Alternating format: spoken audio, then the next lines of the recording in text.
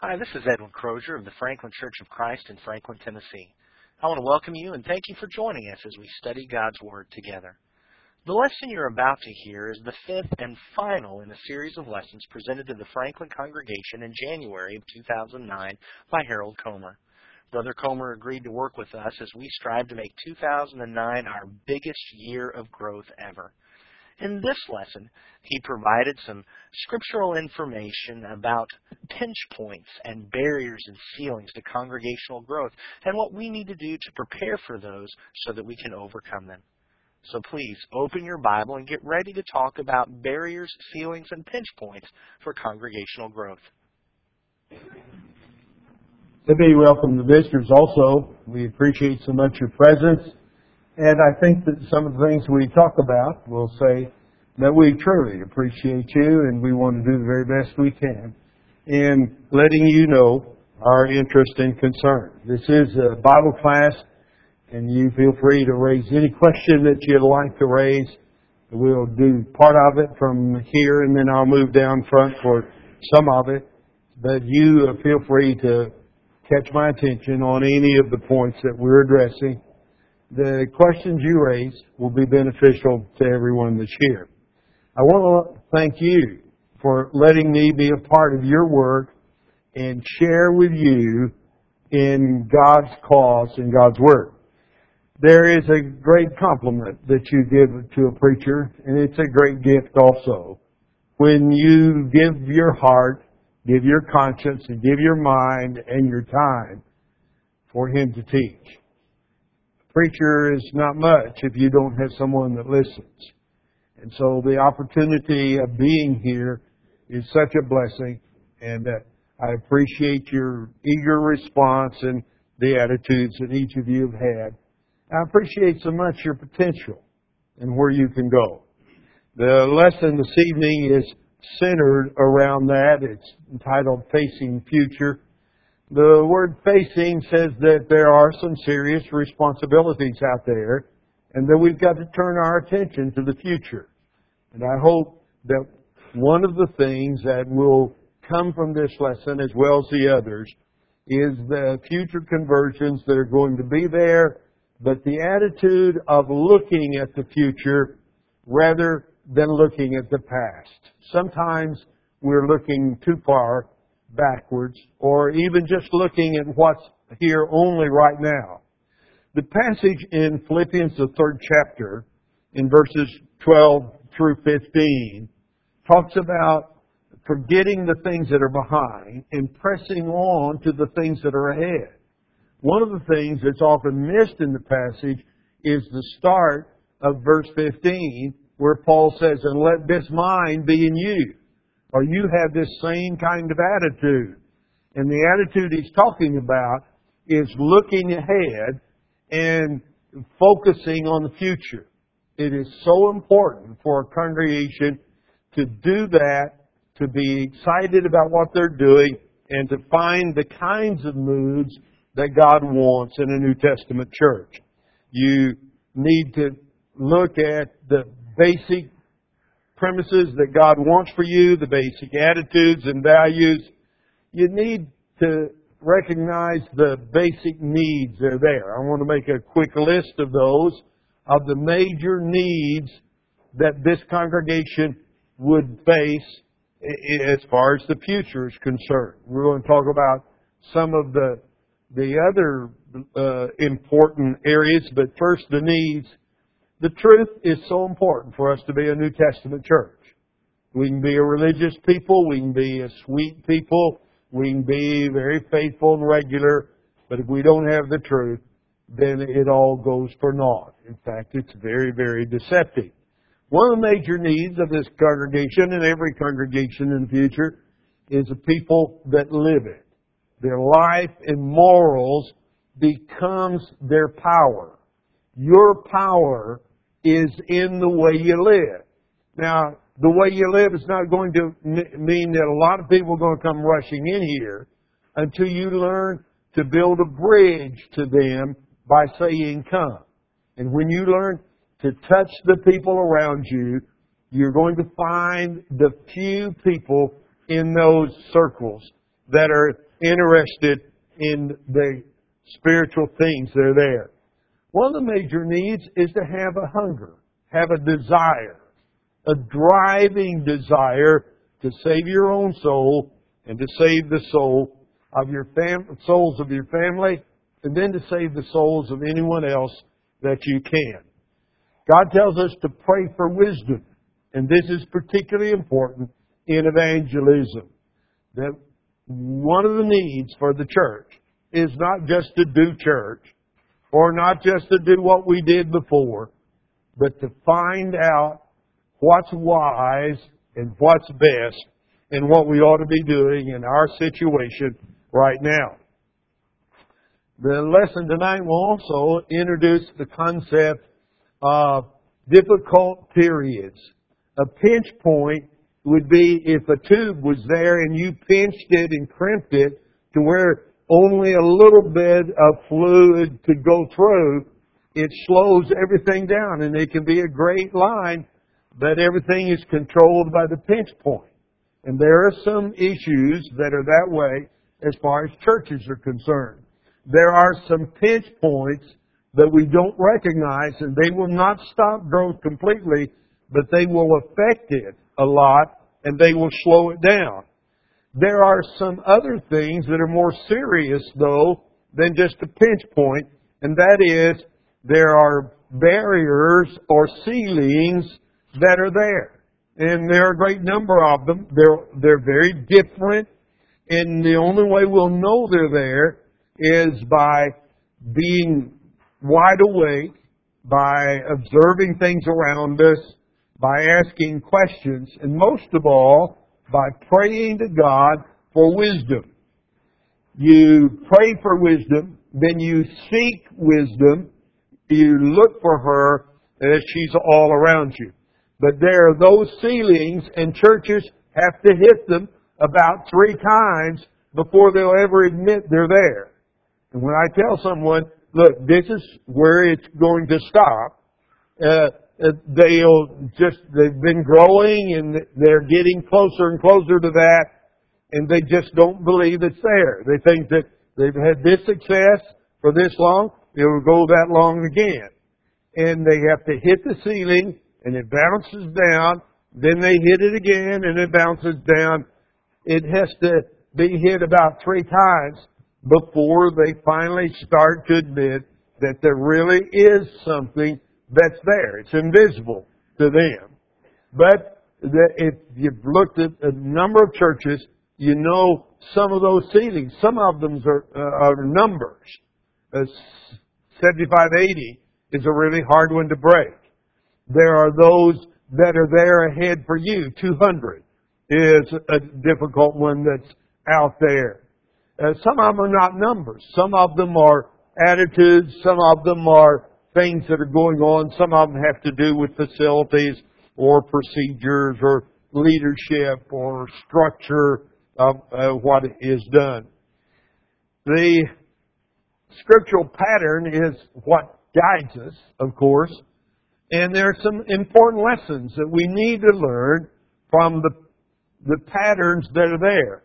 One of the ones that's often missed is how much of Christ's precious time in His ministry was given to a few leaders. The last year of Christ's life, about a third of all that He was doing is almost entirely given to 12 people. He moves them away from the crowds that were there in the great Galilean ministry. He moves them to Perea and up toward Tyre and Sidon in different places and keeps teaching them and training them. One of the great things that Christ did, and with the help of the Holy Spirit and revelation in Acts, the second chapters and following, is those 12 leaders founded the church, started it, energized it, brought wisdom into it. For 12 country-type Galileans, most of them were at any rate, to have done what they did in the world is just an unbelievable exploit. And it is a statement to us about how important we need to be working at each and every level of the leadership in a congregation. You think about Jesus' time, Jesus' effort, His patience with them, because they often aggravated Him. And He knew that they needed to grow. And all of that was priceless when the church began, and it was the source of much of the great growth in the New Testament church. There were going to be issues that came up when the early church started to grow. And we've got to recognize that. I'm not telling you that if you grow, everything's going to be peaceful and there are not going to be any problems. The Bible doesn't indicate that.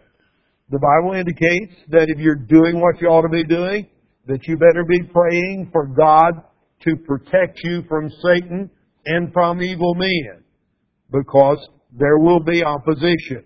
And what we see in Acts, the 6th chapter, in facing the growth issues that were there, we see first that growth causes problems. Now in these days, Acts 6:1, when the disciples were increasing in number, they've got a problem.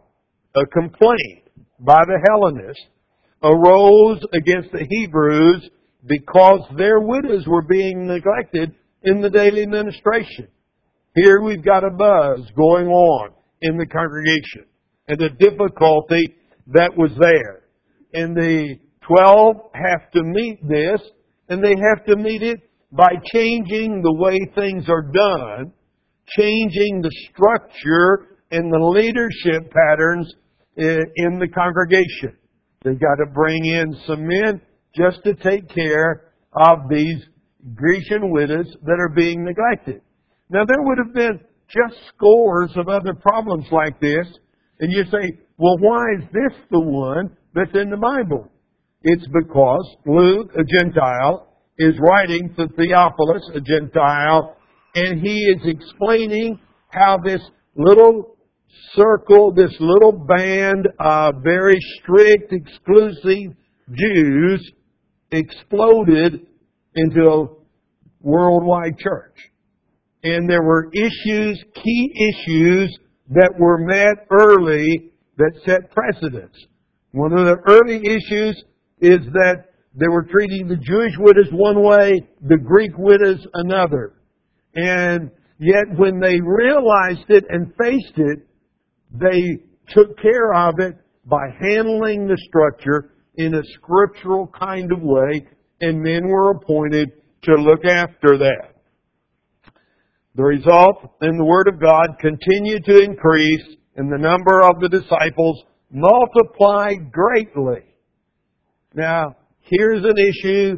They settle the issue.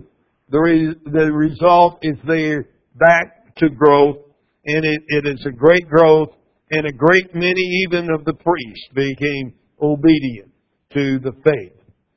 One of the scriptural patterns that's so important is the issue of finding wisdom. That we are commanded to walk in wisdom toward those that are without, in Colossians, the 4th chapter and verse 5. You need to mark that and put a big star by it, because that's so important today. It's not a suggestion. It is a commandment. Walk in wisdom toward those who are outside. And let's not plan to do that out in the future. This says that we're on a time frame that's quickly ticking, and we're to redeem the time. Buy up the opportunity. We're to use the time in our evangelism and reaching out to others. One of the elements of growth that's so important and too often is neglected is to pray. And to pray and to pray about the needs, about the things that get in the way. Pray for the protection that's there. Colossians 1, verse 9 through 11 has an interesting picture. Paul starts out with prayer. Now, if you go back to Colossians 4, you'll see in verses 2 through 6 that there are about 3 references to prayer in this picture of evangelism in Colossians 4. This is back earlier, Colossians 1. He says, "For this reason we also, since the day we heard it, do not cease to pray for you." The continual, repetitious prayer about brethren and about their evangelism is very, very important. And so we get a theme that runs through Paul's teaching when he draws pictures about evangelism. There is the subject of the need again, the need for wisdom. "Do not cease to pray for you and to ask that you may be filled with the knowledge of His will and all wisdom and spiritual understanding." Paul recognizes that he prays for others. And he's telling Colossae that I've been praying for you regularly and repeatedly. That's how important Paul thinks prayer is. How much more important is it for the brethren at Colossae to be saying their own prayer about finding the wisdom, finding the knowledge, and the spiritual understanding that is needed in their work. We also see at the conclusion of this passage the point that I made last night, that when we do it, we better do it the best way that we can. That we need to do it worthy of the Lord. So, they're to know His will in all wisdom and spiritual understanding. Then verse 10, "that you may walk worthy of the Lord, fully pleasing Him, being fruitful in every good work, and increasing in the knowledge of God." But to do it worthy of the Lord says that we are to put great effort into it and do a good job with it. Well, those are patterns and principles. There are also these pictures of barriers and ceilings and pinch points of things that get in the way, that stop the growth, and just really surprise people. And again, just cause some bald-headed fly-by-night comes flying through, and he says this will happen, I say, check that out. But when it checks out, you need to know the seriousness of anything that stops God's work. In the New Testament times, there were issues that were that way. For example, the Jewish Christians demanded that the Gentiles should be circumcised and obey Jewish food restrictions. And even someone like Peter, who had seen the sheep come down from heaven, and understand in Acts 10 that the Gentiles were accepted, still is caught in this trap of not eating with the Gentiles in Antioch.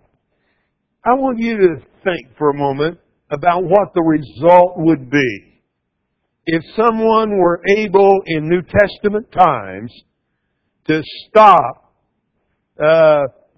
Gentile Christians from eating like Gentiles, to demand that they eat like Jews and that they be circumcised. What would have been the effect on the New Testament church?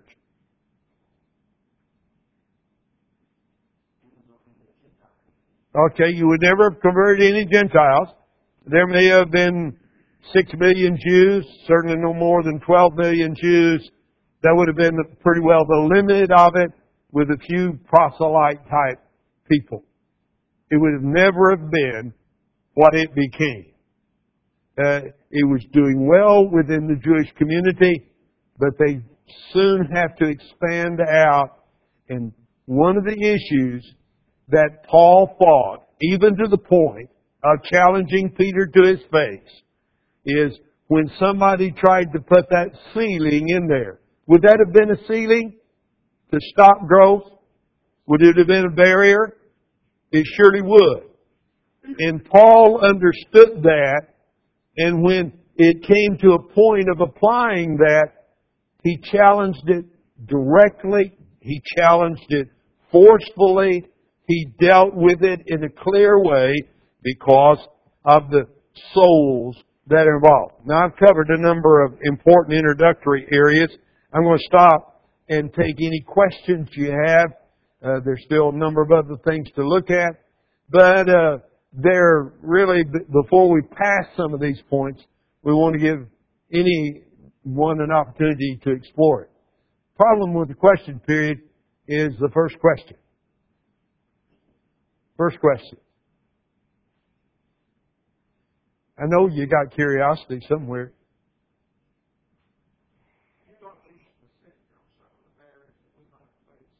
Yeah, I'm going to list some of the barriers. I won't list all of them because a lot of them you've already passed. But there are surely enough that you need to know they're ahead. And if I'm going to be honest to you about facing the future, I'm going to have to paint just brief, quick pictures out there of what happens when you go from 140, 160 to 250. You're going to have to break some of those barriers to reach that level. And then to go from 250 to 350, there are going to be other barriers that are different. And I'm not going to paint those thoroughly because they're farther out there, but I am going to suggest the general features that are there. Other questions?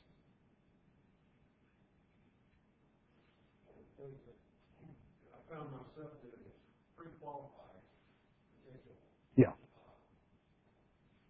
People of interest or prospects saying they will be interested, they won't, and picking and choosing before you ever bring up a discussion or introduce an idea or invite them to come. Yeah, that issue of pre-qualifying who is a prospect is a natural kind of issue. I worked for years and years and years to try to get shortcuts to the prospect. Now then, you might pray to find a prospect, but you need to be willing to pay the price to get there. And the price is that other 99 to get to the one. And if you pray the prayer, Lord, send me a prospect, and don't let me get bothered about all those guys that are not prospects. I think you're getting lazy and you're shortcutting the price that God is asking you to pay for a soul. But I worked for years trying to find keys to prospects. And the best key I know is when he comes to service. I've converted some people. In fact, most of the people I converted through the 60s, the first time they came in the church building was when they came to be baptized. And we'd already had 10 hours, 20 hours of study and about 10, 15 hours of just talking before that came about. But there are not any quick guidelines that I can tell you that this will find the real prospect. It has to come in this day and time with urban people by inviting as many as you can. And it doesn't have to be to service. It can be to a small group or it can be to all sorts of different things. But you do have to invite them to something that qualifies, shows their interest. And again, most of them won't go through. But the one that keeps coming back is, even though he's not asking any questions, he's hiding his interest. The way you know is through his return and his persistence. Let me describe some of the common pinch points. You keep your question, and I'll come back with an opportunity. A pinch point, it doesn't mean it stops entirely. It just means it slows it down. If you don't work on your desire to save a soul, let me assure you that when you get to the day of judgment, you're going to wonder why in the world you were interested in TV programs, in sports, in work, in material things that were soon going to be burned up, and why you did not focus more on the saving of the souls around you. Desire and commitment are Very, very important. And if you lessen your desire, if you let Satan distract you, and your desire narrows down, then the effect of what you're going to do is greatly limited by that. A second pinch point is how much training goes on and how much is being done to develop people's skills. If Jesus spent over a third or about a third of His time, he just had 3.5 years. He touched the whole world in that time. Well, what had gone on from the time he was 20 till he was 30? He's working in a carpenter shop. He's taking care of his widowed mother. He's taking care of the younger kids that come along. He's learning self-control. He's learning attitude.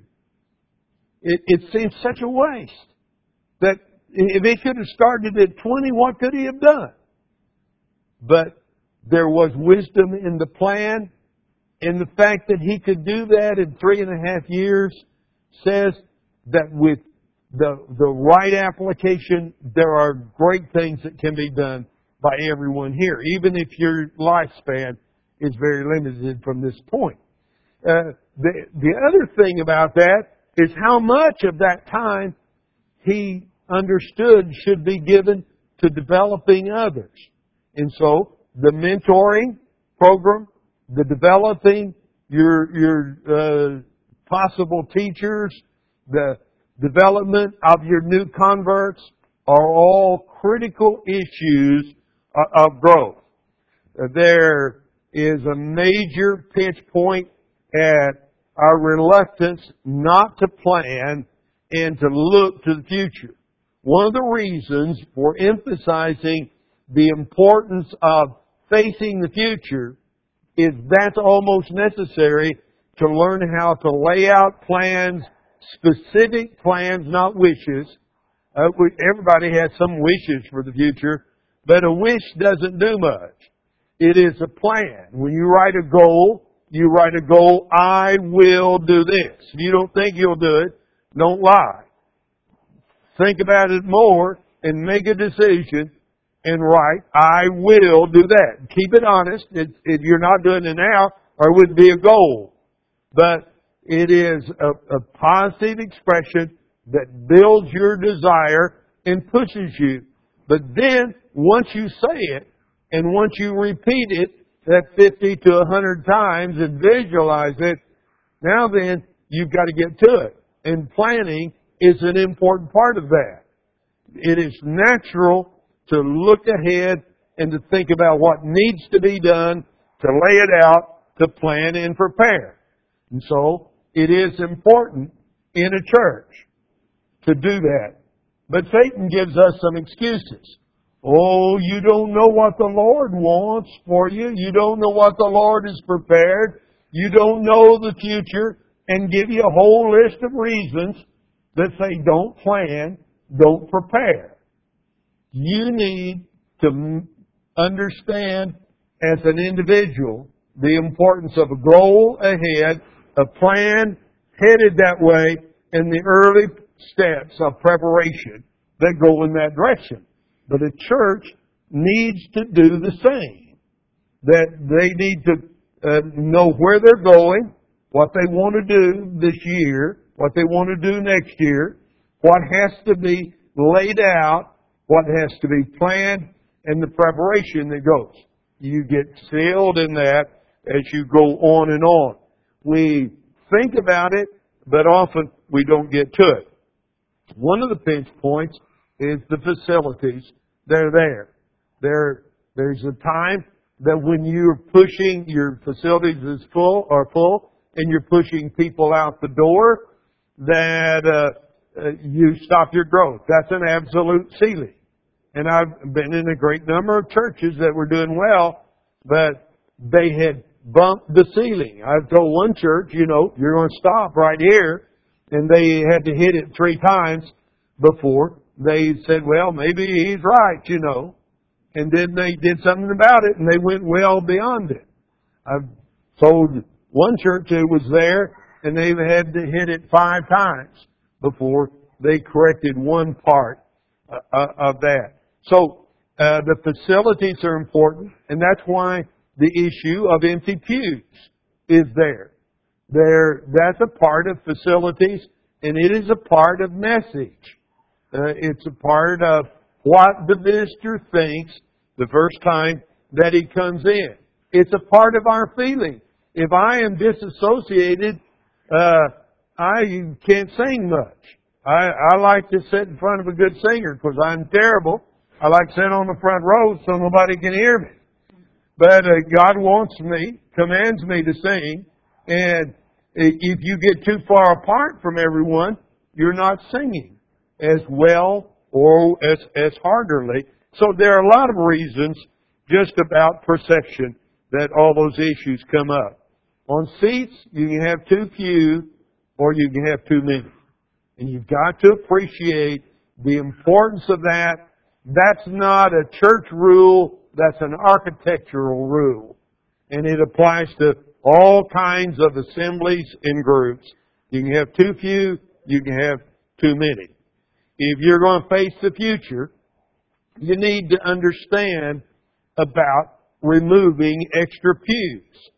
The reason that's so hard, and the reason there are churches that just can't sort of do that, is because they feel that that's looking backwards, that that's a statement of failure. That doesn't have anything to do about the past.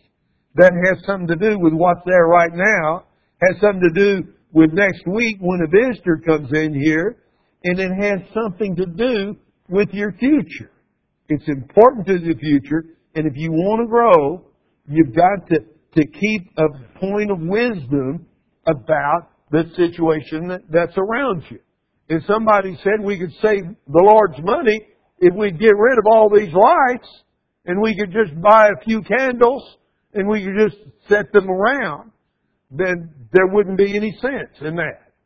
If somebody said years ago, when church buildings were white, if somebody said, down at the railroad, salvage, they've got a bunch of 5-gallon cans of black paint.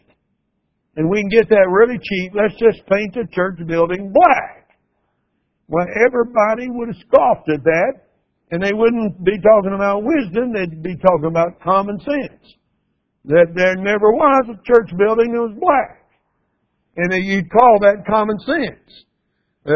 Today, when you've got to deal with some issues that are a little bit like that, we get where we don't really know. But balancing the pews and the people is a way of looking at the future. It is a commitment to the future. It doesn't have anything to do with the past at all. It's about our future desires and our future goals and where we're going. Some of the ceilings and the barriers that are ahead, if you don't plan, that's a barrier. There are some things that can't be done if you don't plan ahead. And there are a lot of times that churches are stopped simply because they didn't plan ahead. We own the building right next to us that we need if we're going to make it even a lobby. We don't even have a lobby. In our building, you come through a door and you're in a hall, sort of a low hall. And it isn't the greatest way. Then you come into a bigger cave and you go 2 different ways. But you don't know, there are 5 ways to go. You don't know which way to go. It's just, you come in and you look around and our visitors just totally, surprised. We're going to have to go make an open front door in the auditorium. We're going to have to make a lobby just to even be a little normal. But it means that we need that house next door. Well, we own that house next door at one time and got rid of it. There wasn't any belief that we could grow enough. We got condos on the other side of us. They could have bought that ground for $100,000 and be on the main road. But there was no sense of looking ahead or planning, and therefore it becomes a barrier or an expensive barrier. If you don't make much noise, that's a barrier. If you look at the churches that you hear about and the churches that are growing, they're going to be the same church. And you just check that out. I've done this test a lot of times. Tell me about the church you hear about the most in this town. That somebody from that church even invited you. And that'll be the church that's growing. It's a consistent kind of a rule. If you don't make noise, you're not going to do much. If you get out and everybody will be talking, each of you will enthuse the other one. And each one of you learn how to do it from the other one. The more noise you make, the more people come in and look at you. One of the ceilings and barriers is when you quit praying. And quit praying with great, bold prayers. We're to be bold in our praying, Hebrews says. And if you don't pray, then you are just saying to God, look, God, we think we can do it, or we don't need you, or we don't think you care. All sorts of negative messages there. Praying is a vital part of evangelism. Go back to Colossians 4 and just underline the areas of that have to do with praying. If you get your desires misdirected, if you're all concerned about other things, maybe you want to build your house, or maybe you've got something else. But even if you're in school, you need to know what the priority is and what comes first. And you need to keep your desires focused on Him and on the eternity. The problem of learning is there also. If all we're going to know is what we know right now, then we're not going to be any different. If all I know is just what I know right now, then things are not going to be any different. I've got to be learning. You've got to be learning. We've got to be growing in knowledge. Wasn't that Paul's prayer? That they would grow in knowledge and in wisdom and spiritual understanding. And if he's praying about that for Colossae, surely Colossae ought to be praying about it. And surely they ought to be listening to wisdom, opening up their ears. One of the barriers ahead of you is a 200 barrier. And I'll briefly look at this and then take questions. The 200 barrier can be stretched. The church where I am stretched it to 325 for about 6 months. It was too much of a stretch. They came back to 280. But the truth is, all the time they were just at the 200 barrier. The 200 barrier is where there's one preacher, where there are not any other extra workers or volunteers. There are plenty of volunteers, but they're still at the level of where they were at 150 or 175. And that one preacher is overworked. If he'll neglect his family, you can push it on to 250. And there are those that have. But they always go back. And what you have at that point is you have people that are not connected. You're not doing enough stuff to bond everybody together and keep them tied together. The balance between personnel and workers and problems is not there. That's what you had in Acts 6. You had a problem that you didn't have workers for. You had to increase the workers to meet the problem and stop the murmuring and get back to the growth.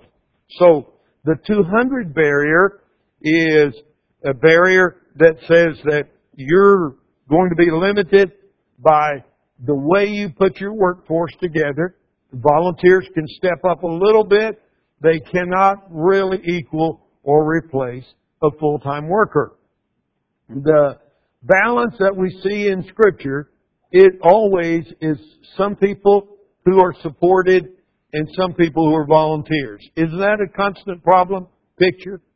that you see all through Scripture. You've got some paid workers and some volunteers.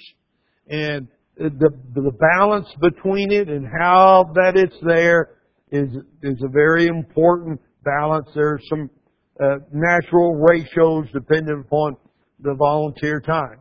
But it just means that if you're going to grow to 250 and there are 300, that you're going to have greater production. That is work that goes on. And there are ways of handling that. You get a little help from a secretary. Our secretary helps bond the whole congregation together. She does things like, I got an email on my BlackBerry today about 3 surgeries yesterday. She conveys information. She handles a lot of communication. I don't have to answer the phone all morning, every morning. She gets sick one day and she always comes in at 9:30 and the phone starts ringing at about 9:35. And when she's not there and I'm answering the phone and interrupted all morning and she comes in the next day, I say, yesterday was a Appreciate Nikki Day. Because I really appreciate her because of what she allows me to do and how she makes much more effective use of my time, my money, and it's one of the cheapest things that you can do. Volunteers, Carolyn Ring was one of a big help when I was down at Columbia. There are volunteers and others that can help. You can't tell a volunteer, though, what to do, when to do something. There's a reason to employ somebody. But the point is, there is a barrier of work where the workforce is not there. Questions? What should, you talk about empty pews, what ratio should you have between the number of pews filled and those that are empty? Yeah, it's a very absolute ratio that you need. Your best growth occurs when you're 50% full to 66% full. You want to be in that sweet spot. And if you get up to where you're 50% full, then as you watch it closely, when you get to 66% full, then you put in another pew. If you get down, you say, well, what about 40? The rule at 40 is you're not going to grow. But if you do the math on that, you become farther apart from everybody. Doesn't sound like very much mathematically, but distance-wise, you're getting scattered more.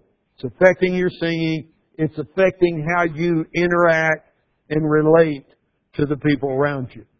If I don't agree with someone, but I want to check them out, where do I want to sit? And do I want to sit close to somebody, or do I want to sit off by myself and watch? But now then, suppose I don't want to do that, but I come in and there's a big hole there, and I plop down in the middle of it. Does it make me feel closer or more isolated? Yeah. You see, there's a lot going on in our attitudes that we realize. Where you sit is marked by a couple of different patterns. One, how direct you are, and the other, how committed you are.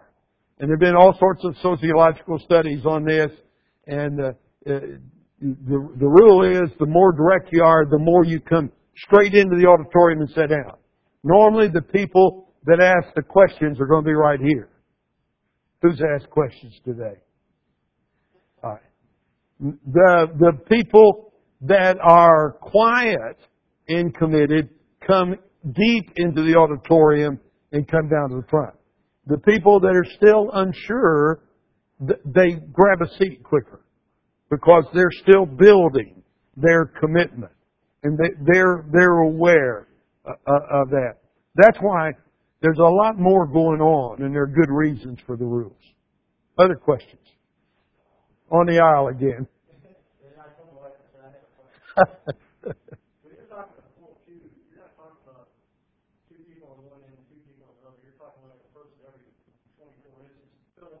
Yeah. Yeah. Once you get to one person every 24 inches, it's filled. If you're talking about one person every 3 feet, then that's when your better growth starts. The rules are 18 inches. That's not a good rule anymore, but that's the old architect's rule. And if you're near my 18 inches, you better be ready for 14, something. But it's still the way the rule is written, and it's still valid. Questions? I've shut down everybody on the aisle raising questions.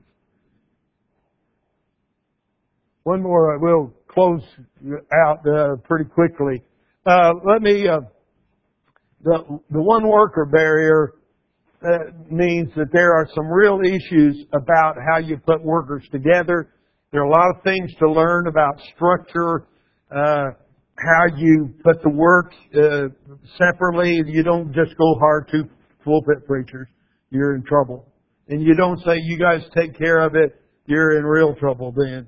But you've got to put together a team, and everybody on board has to be a part. You say, well, the elders hire. Yeah, the elders hire, but they better hire somebody that can work together. And so they need to work with whoever's there about how the team is put together. Did Paul work with the team? Did Jesus normally work with the team? Yeah. There are all sorts of examples all through Scripture of the team concept and of working together. There are changes in structure and changes in functional activities that have to be there at different times. Let me quickly suggest that at every level of activity, whether it's leadership, workforce, even supported volunteer, whether it's what the church knows or what the churches expect, how it's bonded together, or how the relationships spread through the group, or just the faith it has, to grow, you've got to grow in some kinds of ways in each of those. Quickly, let me list levels of churches, just to indicate something about what has to change to move from one level to another. The first level of churches is the patriarch and matriarch church. It's a one-leader church. They'll almost always be 40 to 50 in number for many years. And they will be one family dominant. If you want to be a part of that church, you better get along. You can be a fellow traveler in there, which means you're quiet and you go along with the one dominant leader. If you're going to come in with any kind of force, there's going to be a conflict. And for this church to grow, they've got to accept outside leadership. And sometimes when the old leadership dies off, sometimes when they learn, you can have a patriarch and matriarch that grows much more. They'll almost always come back, though, to close to this range. The next group above that is the one group church. This is the church that is anywhere from 60 to 80. It is a church that cannot break the 75-80 barrier. They stretch it, maybe to 115, but they'll always go back. And this will have 2 or 3 primary leaders. Everyone is interested in how close they are. Everyone has all these reasons they ought not to grow too large. You lose your closeness. Everybody can't participate at the same time. The 2 or 3 leaders sort of keep the 7 or 8 pre-deacon types in check, and that's one of the reasons that they stay at that level. Very hard level to break. The next church above that is the preacher-centered church. It'll be 100 to 150. If they've got a good preacher, they think they do well. If they've got a poor preacher, they think they don't do well.